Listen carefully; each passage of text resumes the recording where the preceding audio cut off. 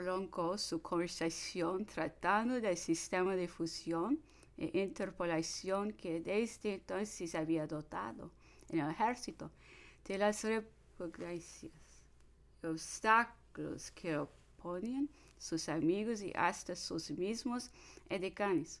La carta siguiente dará una idea de la aversión que reinaba entre sus alrededores y de las precauciones y temores que tuvo que vencer.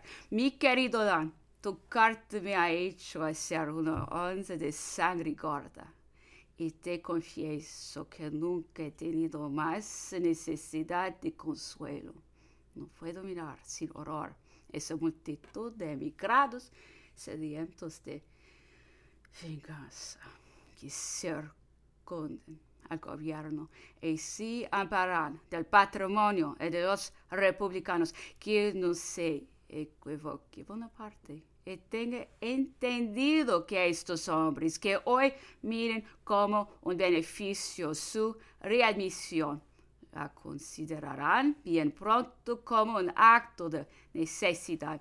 Sus pretensiones se remontarán según vayan ganando influencia y al fin anudarán sus tramas, dado caso de que la hubieran soltado.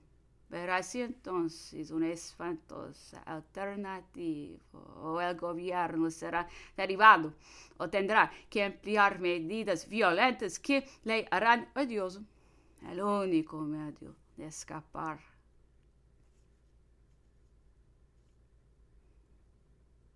There's a page missing. 18 de noviembre.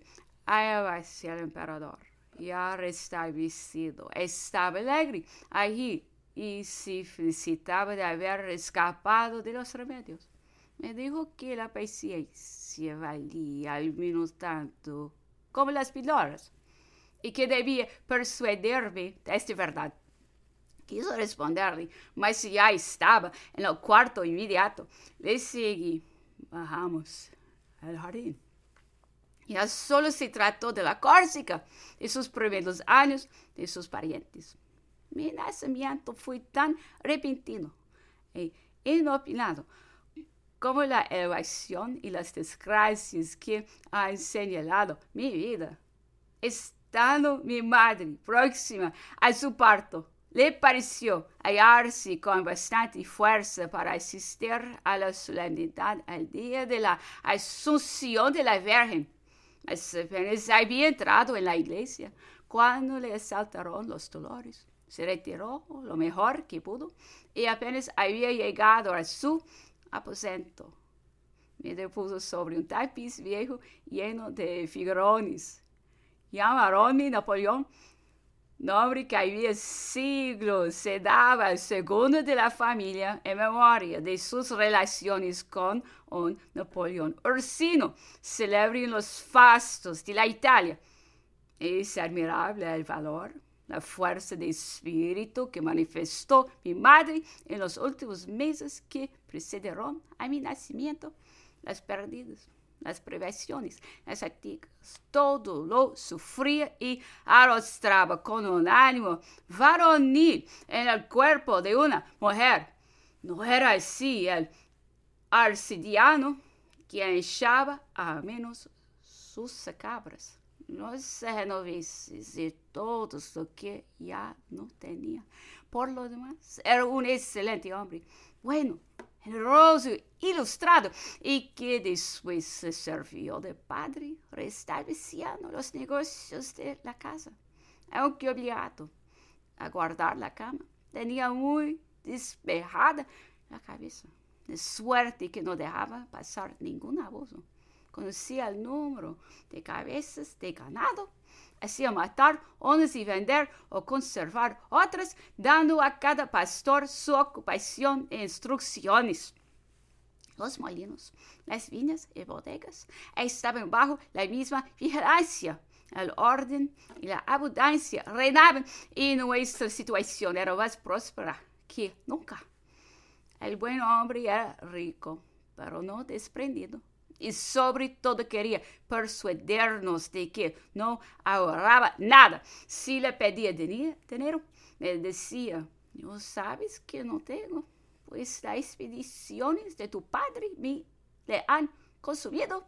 Al mismo tiempo, me autorizaba a vender una res o un tonel de vino, mas nosotros que habíamos visto un saco, estábamos picados de verle predicar pobreza. Resolvimos pegarle un chasco. A este fin instruimos a Paulina, que era niña, quien tirando el saco hizo caer tantos doblones que cubrieron el suelo. Reventábamos de risa y el buen arcediciano de cólera y confusión. Luego vino mi madre riñéndonos. Comenzó a recoger las monedas y el tío a protestar que aquel dinero no era suyo. Nos guardamos muy bien de creerle, pero también de contradecirle. Poco tiempo después cayó enfermo y bien pronto estuvo de peligro.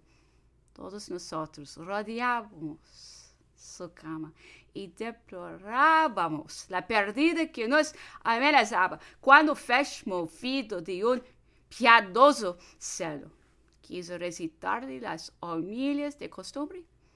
El agonizante le interrumpió, mas él no hizo caso, hasta que, impacientándose, el anciano le dijo, vaya, déjame, ya no me quedan más que unos instantes y quiero consagrarlos a mi familia. No se hizo acercar, no se dio consejos y advertencias. Tú eres el mayor de la familia, dijo a José, pero Napoleón es tu jefe. Acuérdate bien de esto. Con lo que expiró en medio de las lágrimas y sollozos que nos arrancaba este triste espectáculo. Mi madre, quedándose sin guía ni apoyo, tuvo que tomar la dirección de los negocios. Esta carga no era superior a sus fuerzas. Él lo dirigía todo y administraba con una prudencia y sagacidad admirable en su sexo y en su edad.